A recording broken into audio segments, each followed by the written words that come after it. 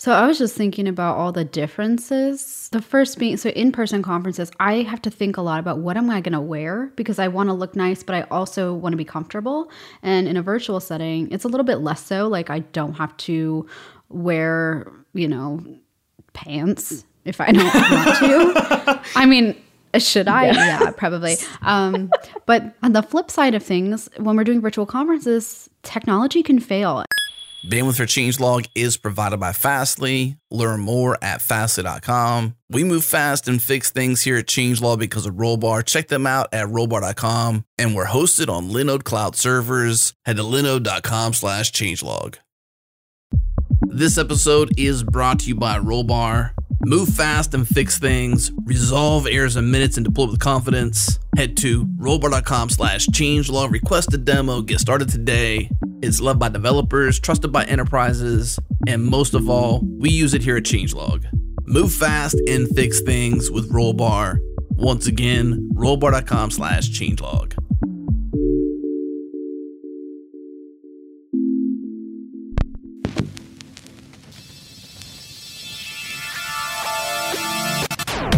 Welcome to JS Party, your weekly celebration of JavaScript and the web.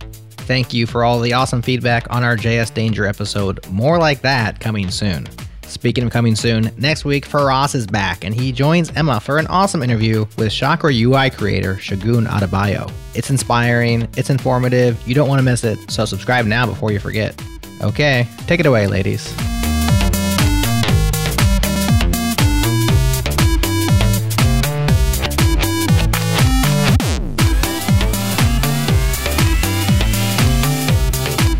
Okay, welcome to JS Party. I'm Emma Bastian, and today I'm joined by two other wonderful lady panelists, Divya and Suze. Hello. Hello. I think, is this the first all-lady JS Party podcast we've had? Probably. I think so. I'm very excited about this, actually. Me as well. Very excited.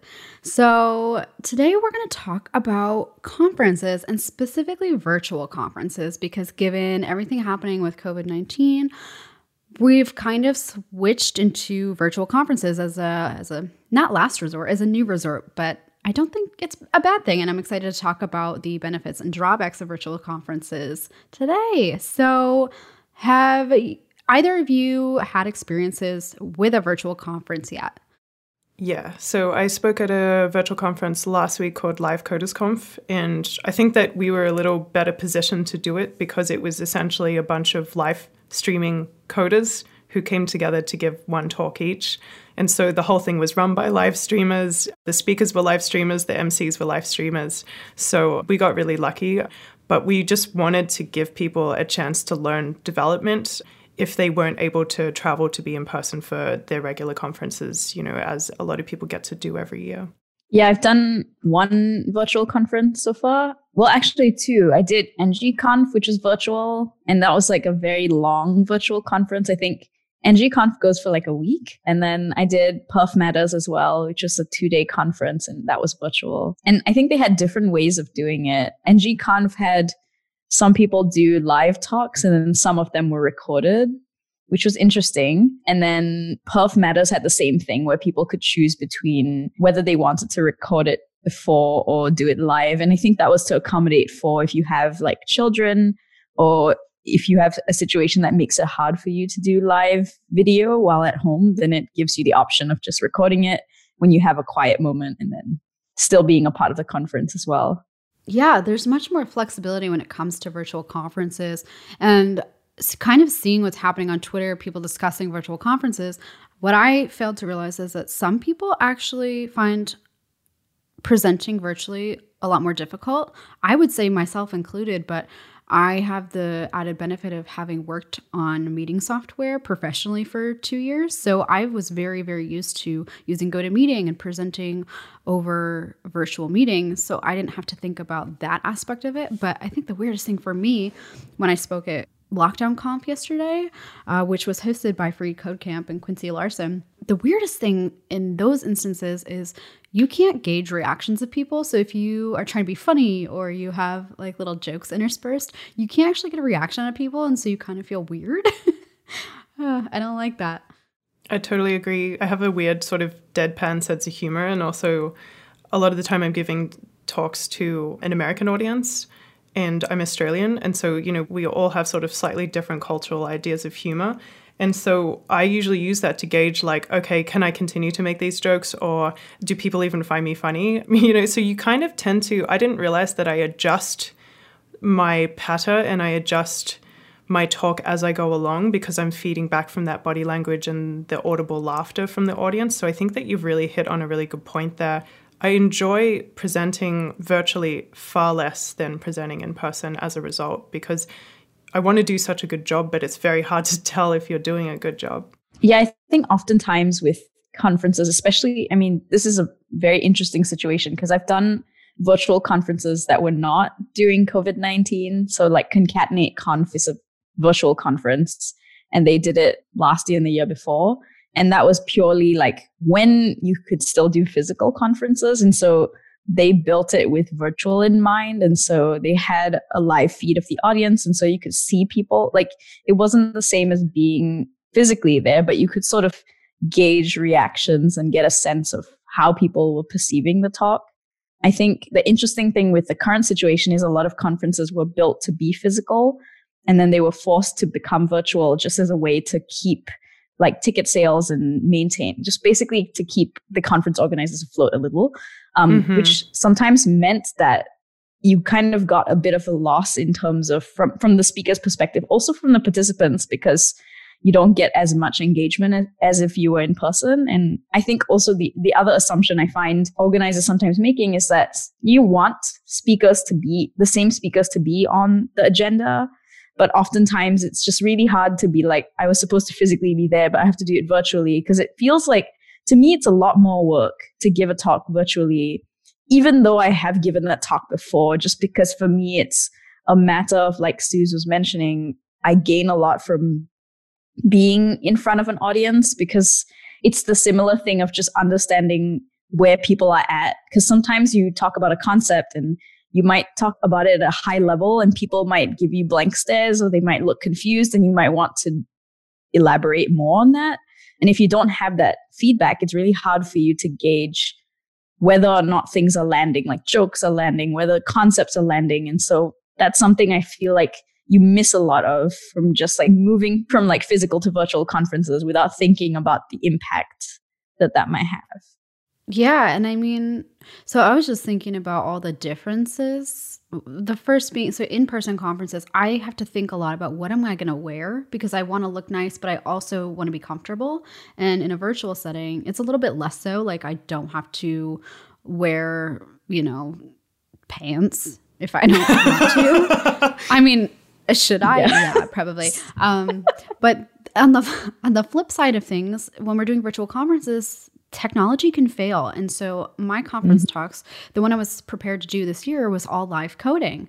Well, when internet is a little bit sketchy sometimes, you can't rely on live coding being a great way to present your topic, because as you're typing, there's such a lag potentially. And so at that point, now I have to go make code snippets for every step of the way and put that into slides. And so you're right, it is a lot more work to present at a virtual conference. But then I think additionally, this community aspect, and we'll talk about this in the next segment, the benefits and drawbacks of virtual conferences, but you're not getting FaceTime with the participants. And that's, as an attendee of a conference, it's a little bit harder, like unless you're setting up Discord chats or Slack channels for your conference attendees, like how do I actually engage with the speakers?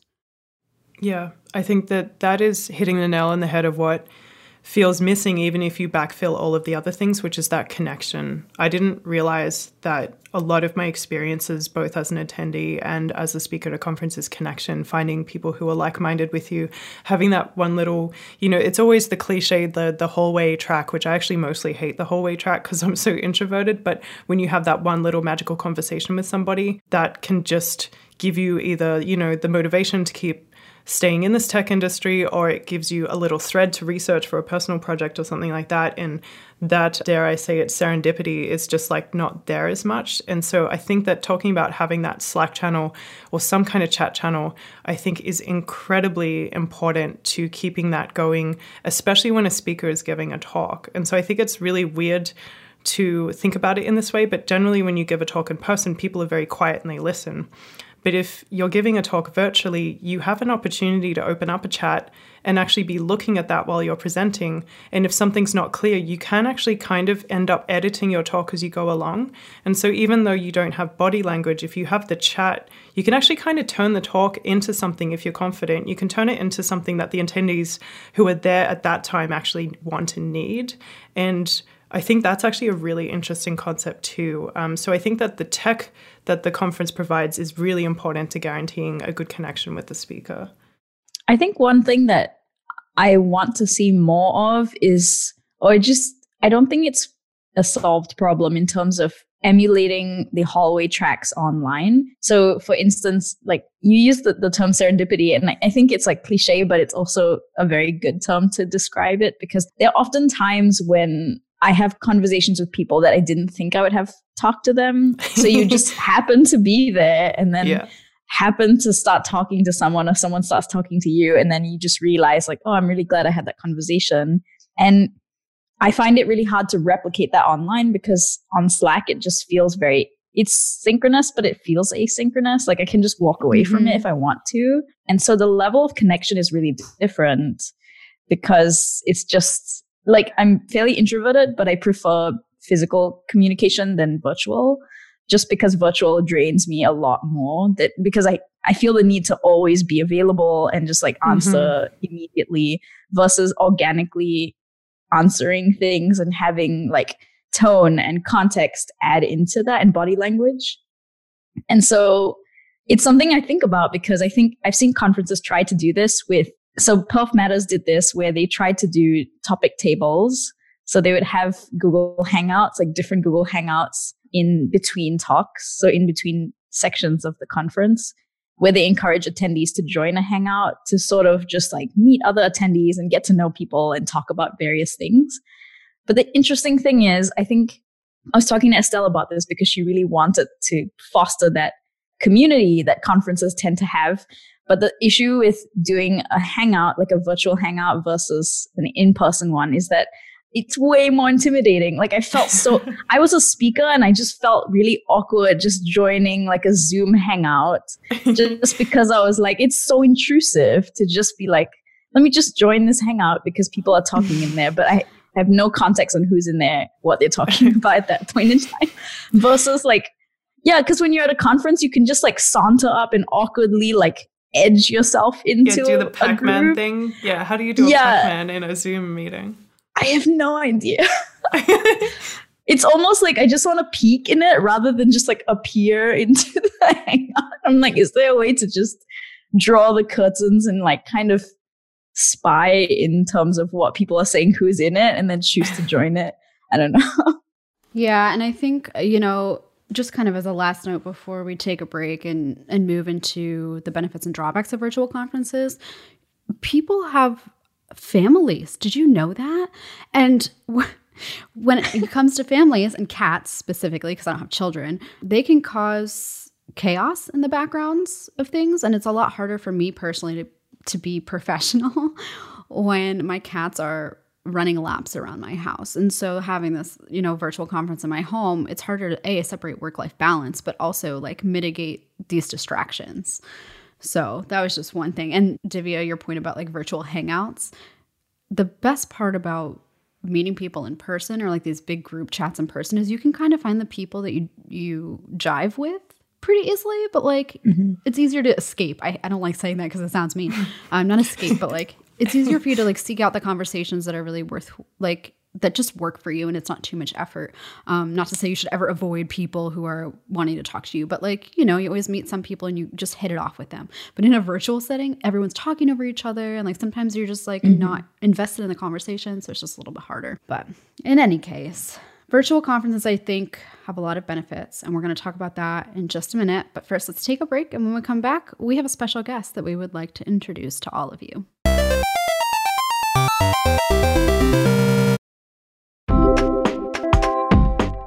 Big news, nerds. Gatsby's highly anticipated incremental builds are here.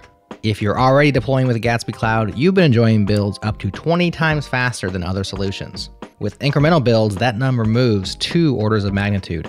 We're not talking 50 times faster. We're not talking 100 times faster. Not even 500 times faster.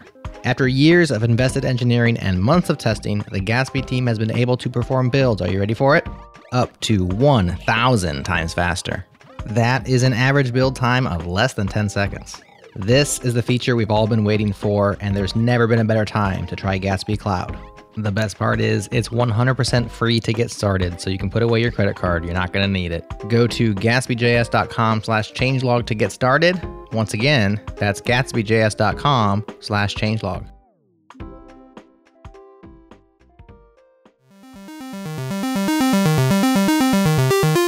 Okay, so welcome back. We just had our first segment where we talked a little bit about how virtual conferences differ from these kind of brick and mortar conferences. But I'm excited because we are joined by a special guest, Quincy Larson, who you founded freeCodeCamp, right? That's like your official title. Why don't you introduce yourself so I'm not speaking for you?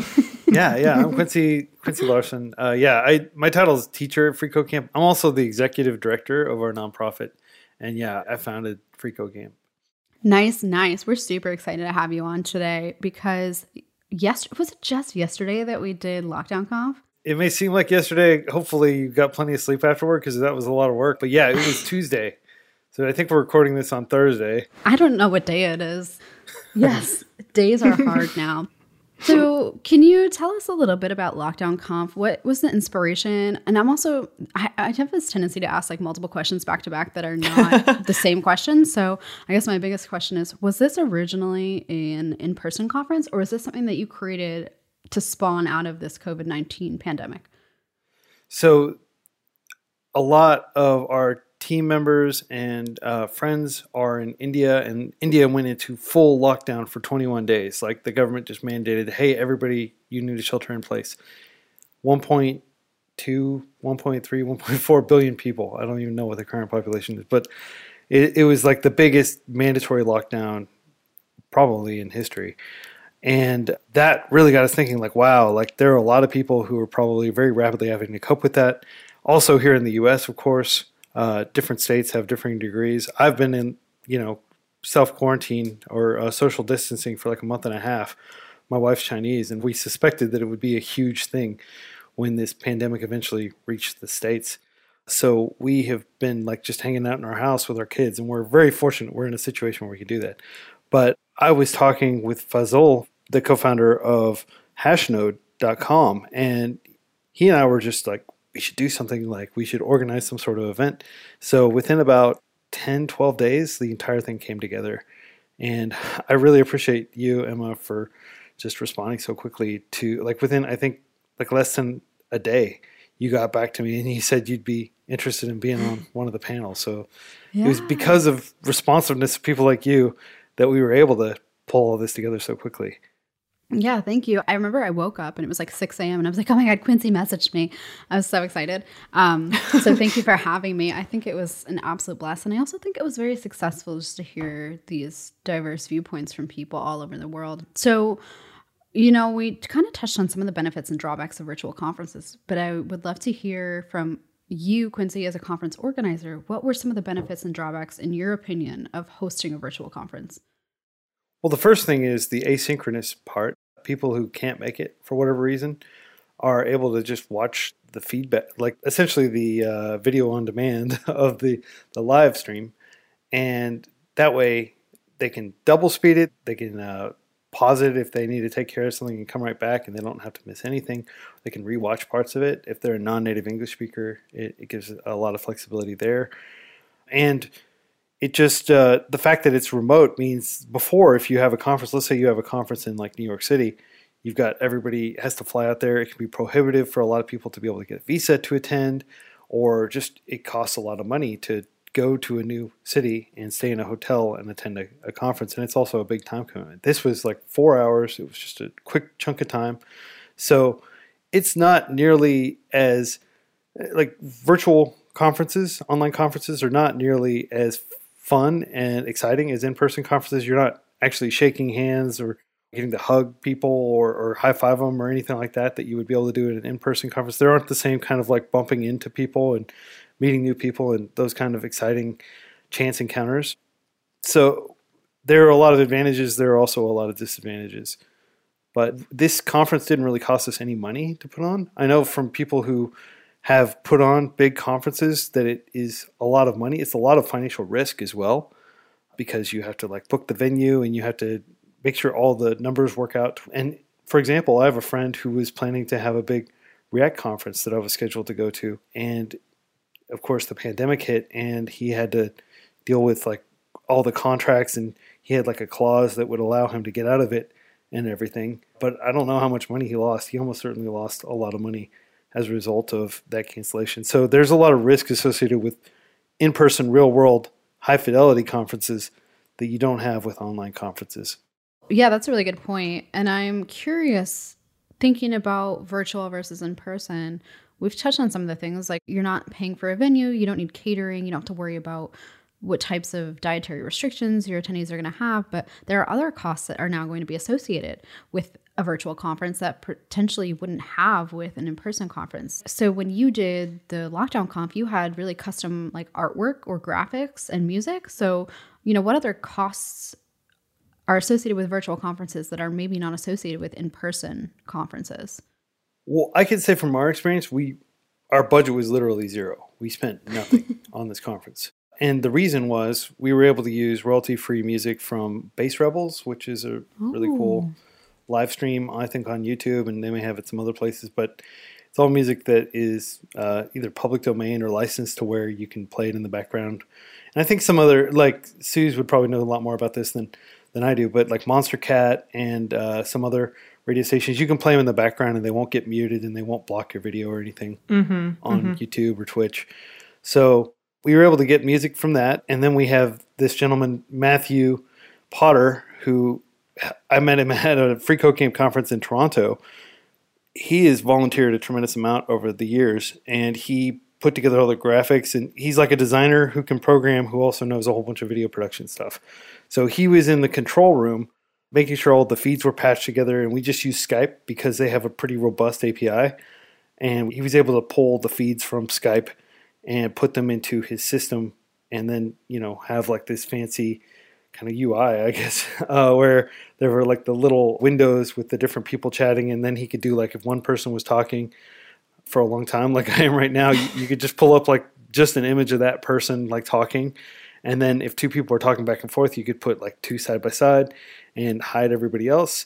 And then you could kind of zoom out and have like all five people, the two MCs and the three panelists, on the screen at the same time. So he just did all that stuff. So, I mean, unless you have a friend like Matthew Potter, it may cost you some money for those things. But for us, it cost us $0. And we didn't even have to really moderate the chat, which is normally something you have to do because you get a lot of low quality comments. And like, unfortunately, the reality is if you have like a woman on the stream, people always be like, oh, she's pretty and things like that. And you don't want that kind of stuff.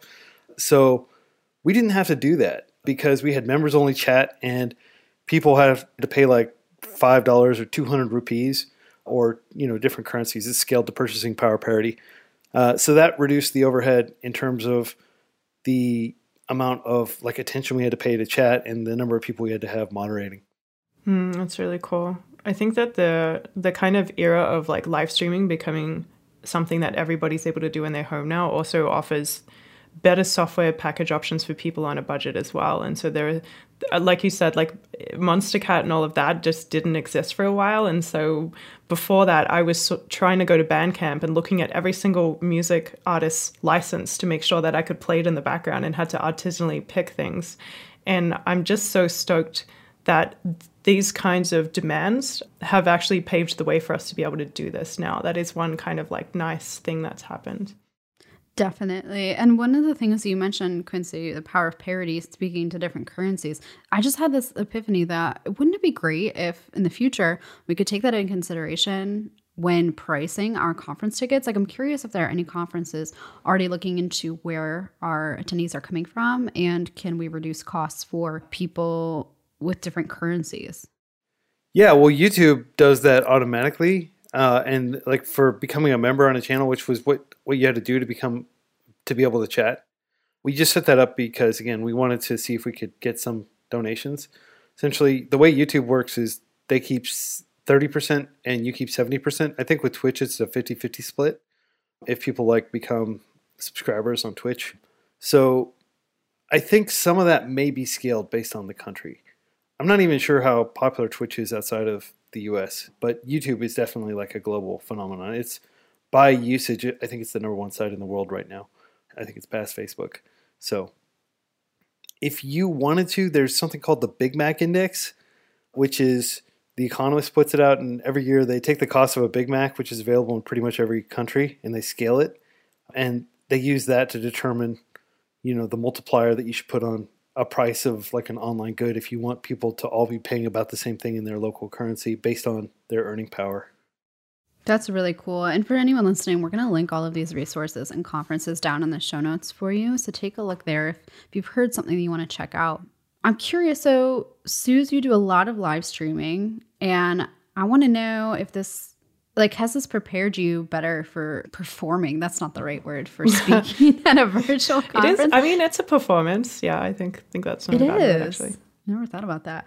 Do you think that's prepared you better? And then I want to switch to Divya and say, you haven't spoken at a virtual conference yet, but do you think, what do you think would be the most difficult thing about transitioning into a virtual conference speaker? So we'll start with Suze and then we'll go to Divya.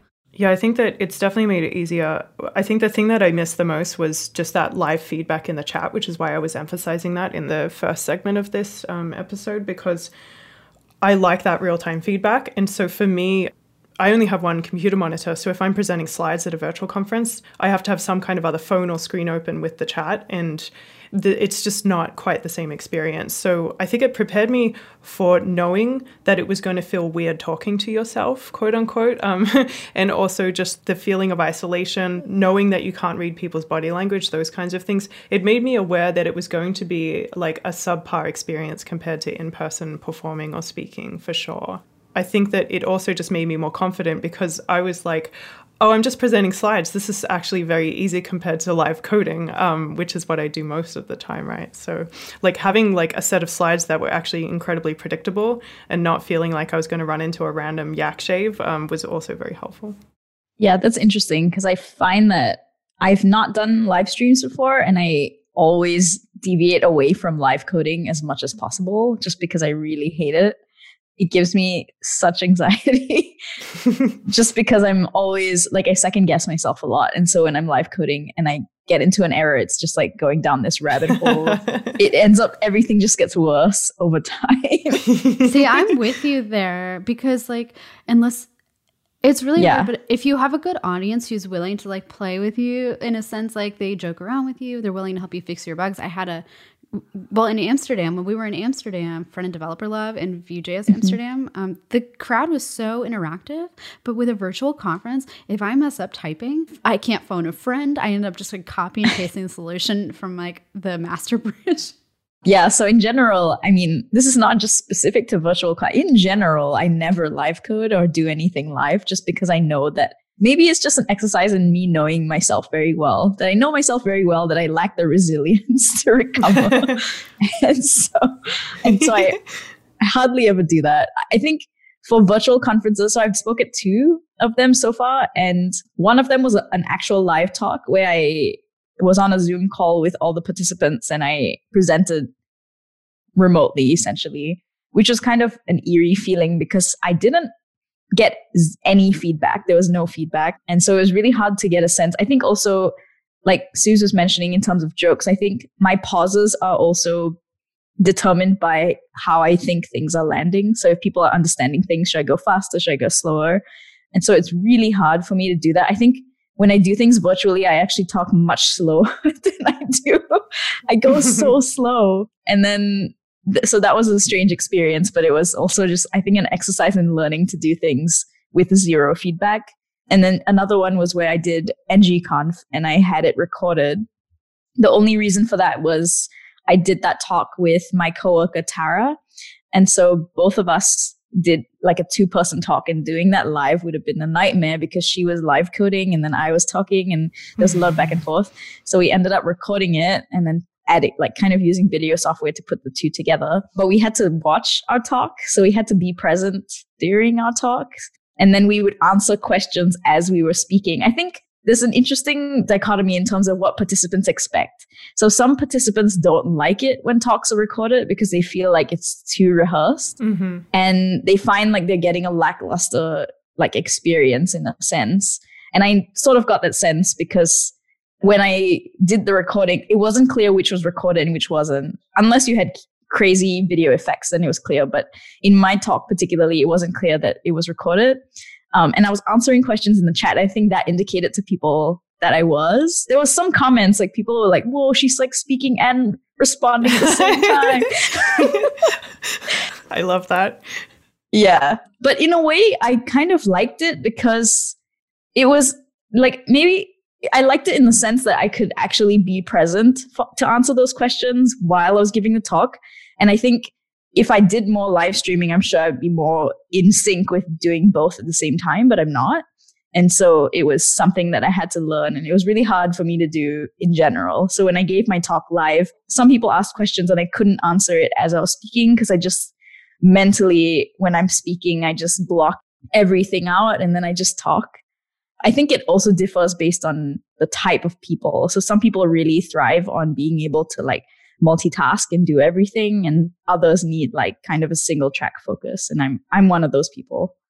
Yeah, definitely. Well, first of all, I apologize because I wrongly said that you had never spoken at a virtual conference, and that was innately incorrect. So I apologize. It's all good. But you did start to touch on one thing, which is live talks versus recorded talks. And when we come back from our next break and our last break, we will dive a little bit deeper into that, as well as grill Quincy about any lessons learned from planning a conference.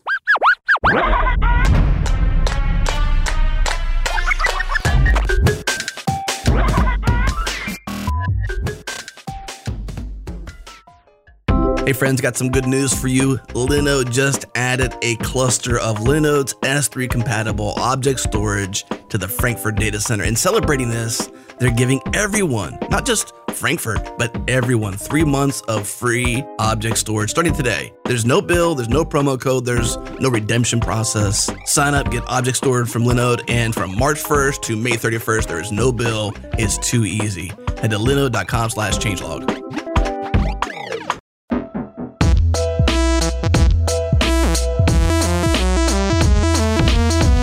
All right, so we've talked about virtual conferences and how they differ from in-person conferences. We've touched on benefits and drawbacks of virtual conferences and kind of what goes into planning them. But I'm curious, Quincy, what are some lessons that you've learned or things that you would do differently next time around? Well, the biggest thing, in my opinion, is just the technical difficulties and the time scheduling, making sure that everybody knows where they should be, when. And this time, what we did was we did an entire day of tech check before. So we had everybody jump in using Skype in the exact place they were going to use with the headset they were going to be using, or the microphone and headphones. We did all that stuff. And that addressed so much of the issues that we've had in past virtual conferences. And so when I say virtual conference, this is the first proper conference we've done that was like specifically going, like had conf in the name or con in the name. Before, we did a couple things, like 2 years in a row, we did what we called Open 2016 and Open 2017, which was New Year's Eve. We had like Anil Dash and Jeff Atwood and a whole lot of other people onto this kind of New Year's celebration / interview where we talked about our predictions for the following year in technology and everything. We did that. We'd started at like 11 p.m. on the East Coast, and we'd end it like right after California celebrated New Year's. And it was just mired in technical difficulties. There was always something, like somebody's audio wouldn't be working. We'd have to reconnect them. And we didn't have like a separate kind of, we didn't throw up the slides and say, okay, now we're going to recompose for the next section. And in retrospect, we absolutely should have done that because that works a lot better. But I was the control room. I was using OBS and I was just dialing people in through Google Hangouts while the stream was going. And it was, I always say, like, you know, Walmart had that silly looking like happy face logo on their bags for so many years. And they did that because they wanted people to think, oh, Walmart's cheap. You know, they're flying by the seat of their pants. They don't know what they're doing. Because that reinforced that you were getting a good value when you went and shopped there. And to some extent, like, the fact that like the live streams were so amateurish was part of the charm, and that like invited people to give you a degree of like leeway, like, oh, Quincy's running this from a single laptop with OBS while he's also interviewing people. Of course, it's going to be an amateurish show. So if you're getting everybody in glitzy suits and you have like all these fancy graphics and all this stuff and you're charging like $200 a ticket, like those sort of things would not be acceptable. And so I think a lot of it comes down to expectation. So anchoring the expectation, right, under promising, over delivering. I can say with pretty good confidence that with Lockdown Conf, I think we did that. It was a free conference and we had amazing speakers and everything worked really well. So I'd say like people probably weren't expecting that degree of polish and it was a pleasant surprise. So that was one thing I've definitely learned is right size the expectations of your audience. That's very good advice. Absolutely. And one other thing that, well, I don't know if we've touched on this, but we're going to touch on it now. It doesn't matter. Is this concept of virtual workshops versus talks. Okay, I shouldn't say I've never given a workshop because that's not true, but I've never given a live workshop in person. That's also false. I just did a front-end master's course. Oh my God, what am I saying? Okay, let's talk about virtual workshops. Have any of you given a virtual workshop? Let's start with you, Quincy. Have you ever spoken at a conference and or given a workshop in person or virtually? So I've spoken at some conferences and like given like by workshop, basically I had like slides prepared and it was on a very specific topic, trying to teach people about that topic. I've done that a few times, if that's what you mean. Yes. It's like a talk, basically. It kind of is, yeah. Well, a workshop might be a little bit more complicated, like involve multiple back-to-back, like you take a break and you come back and you're still, I guess, I don't know enough to say with confidence that I've given a workshop. I may have. I guess, yeah, that's a good question. Like, what is the difference between a workshop and a conference? And I guess my first stab at that would be like a workshop, I think, has maybe more activities than just lecturing. But I don't know, any of you, Suze, Divya, have either of you given a workshop? And if so, like, how would you define the difference? I think a workshop generally, I mean, I usually know it's a workshop because it's like marketed as a workshop. They're like, you're giving a half-day workshop. And you're like, okay. I think it's also just in general, when I am giving a workshop, it's one way longer. I've seen people do workshops where it's just like a 3-hour lecture. And those are, to me, those are not as successful. I mean, I'm sure some people like that, but to me, it's not very successful because I'm like, we're not in college, university, where that is the case, where you go to a capstone and it's like 3 hours of just like straight talking. But with a workshop, generally, there's a lot more feedback that you can get because you can take questions from people, answer questions, dive into specific topics that people have issues with. So there's a lot more interaction because I think with talks, you can sort of do that, but not really. You can do that within a allotted time frame because talks are usually like 30 minutes. The longer ones are like maybe an hour. But with a workshop, it's much longer. And so if you're talking about specific things and you find that many people are having issues with it, you can just choose to be like, okay, we're going to take like the next 30 minutes to talk about this. And there's a lot more exercises as well. So in terms of the back and forth, you get more of that. And so I like it because it allows me to dive much deeper into a topic than I usually can with a talk because talks are just high level. I think to me, when I think about talks and workshops, a talk is to get people excited about an idea or concept. And a workshop is to show the actual like implementation details. How does it work? And like get people to work with the thing that you're talking about. So those are like the two differences between the two of them. And so because of that, the approaches of how you do both differ as well. That's very true. That's a really great explanation. And I just, to your point about workshops that are essentially just 3-hour lectures and how difficult those are. We did an episode, I think it was called I Do, We Do, You Do, or something along those lines that talks about the different ways that we can teach people. So I do is like, I show you something, we do is let's do it together, and you do is take those skills and now use them to deduce an answer. So if you haven't listened to that episode, go back through the JS Party archives. We'll also link it in the show notes. But that does bring up a good point that, I would assume a workshop's a little harder to divulge online, although Egghead is one example of an online platform who's doing virtual workshops, and they seem to be quite successful at it. So I'm curious what the differences would be virtual workshop versus in-person workshop. That's a whole other topic probably.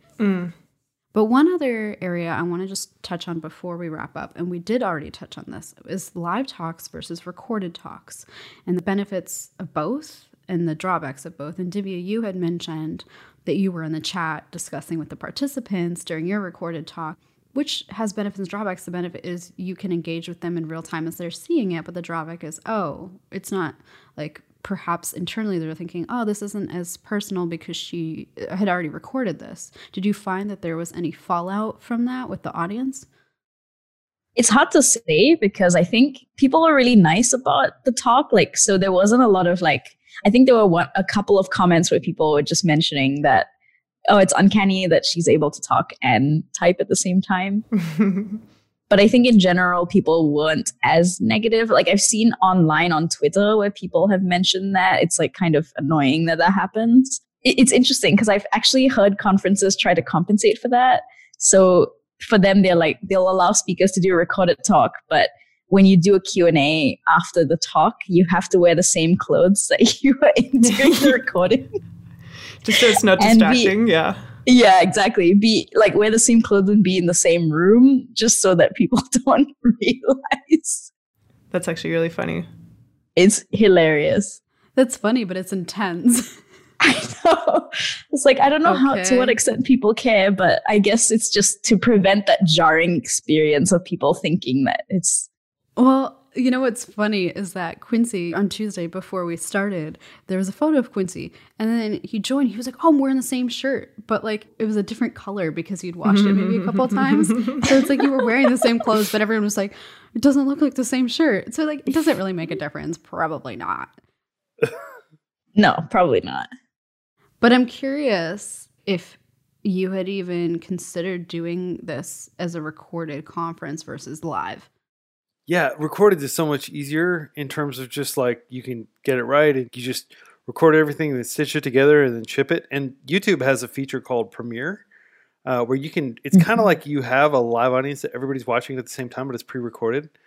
That is almost the best of both worlds because you can have the polish of pre-recorded, but you don't have to worry about the vagaries of trying to remember exactly what you're going to say, stumbling over your words, or having technical difficulties.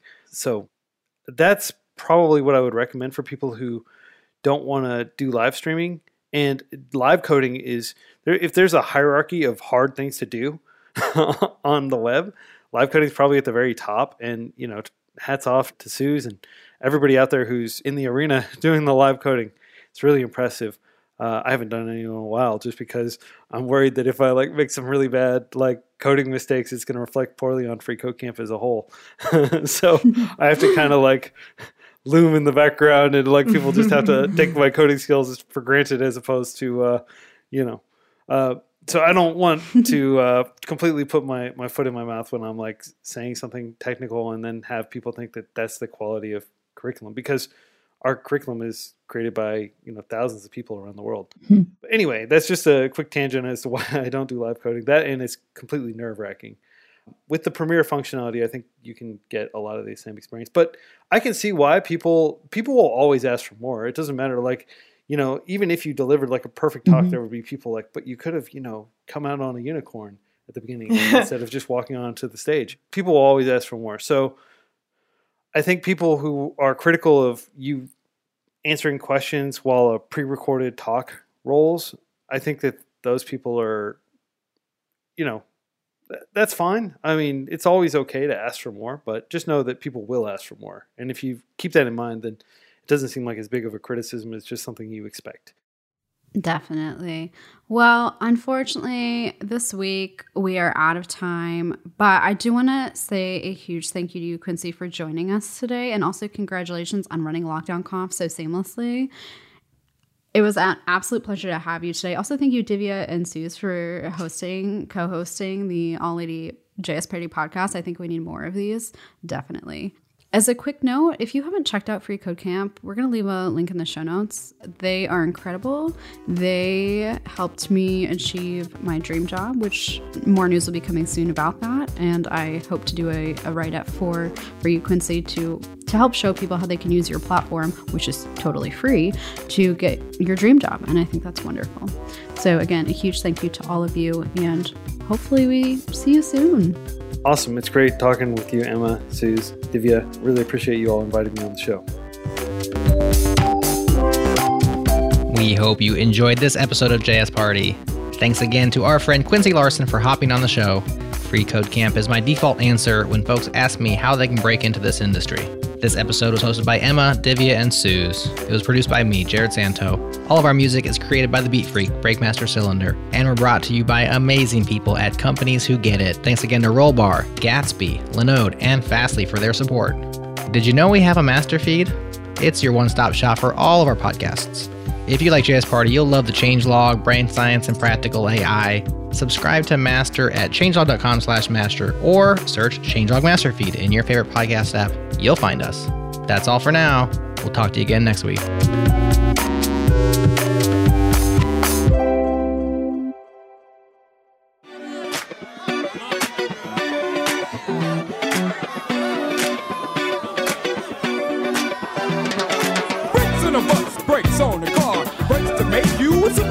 Emma, that was so slick.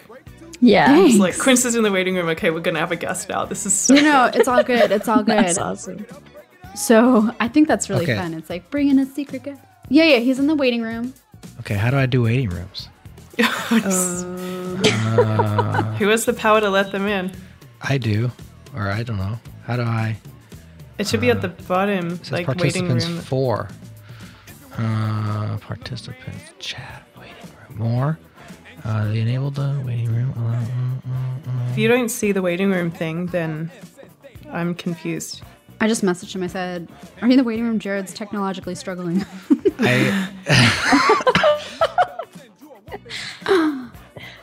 If you don't have a button, he might have left. That's why I said, "Can you hop on?" I wasn't looking. I was listening, but I wasn't looking, so maybe I missed it. Usually a little tooltip pops up above like a new waiting room button, and then you can admit them. So if you don't see that, it's not your fault. I promise. Okay. It's very obvious when someone's in there. Okay. Oh, he's typing. Hold on a second. Poor Quincy. He says the room is still locked. Oh yeah. Let me unlock. What? Okay, I'll unlock it now. Hold on. Unlocking. This is Lock. fun. I love being tech support. You have unlocked the meeting. New participants can join. Okay, now you should be able to join. Ooh, don't share my screen. This is like Mission Impossible when like there's like the timers running. And you're like, dun, dun, dun, dun. You have to defuse the bomb before the hard stop. Right. Where? Well, I don't think Invite. Tom Cruise ever said, "Hold on, I have a hard stop." I just resent the. Oh, admit. I just admitted him. Yay. I feel like a medical professional. I just admitted him from the waiting room. Hey! There he is, Quincy. Jared figured it out. Can't hear you quite yet. It might be a Zoom setting. One Dr. Evil look. Oh, connecting to audio. There we go. All right. Yeah, I'm here. Hey, Yay. Quincy's here.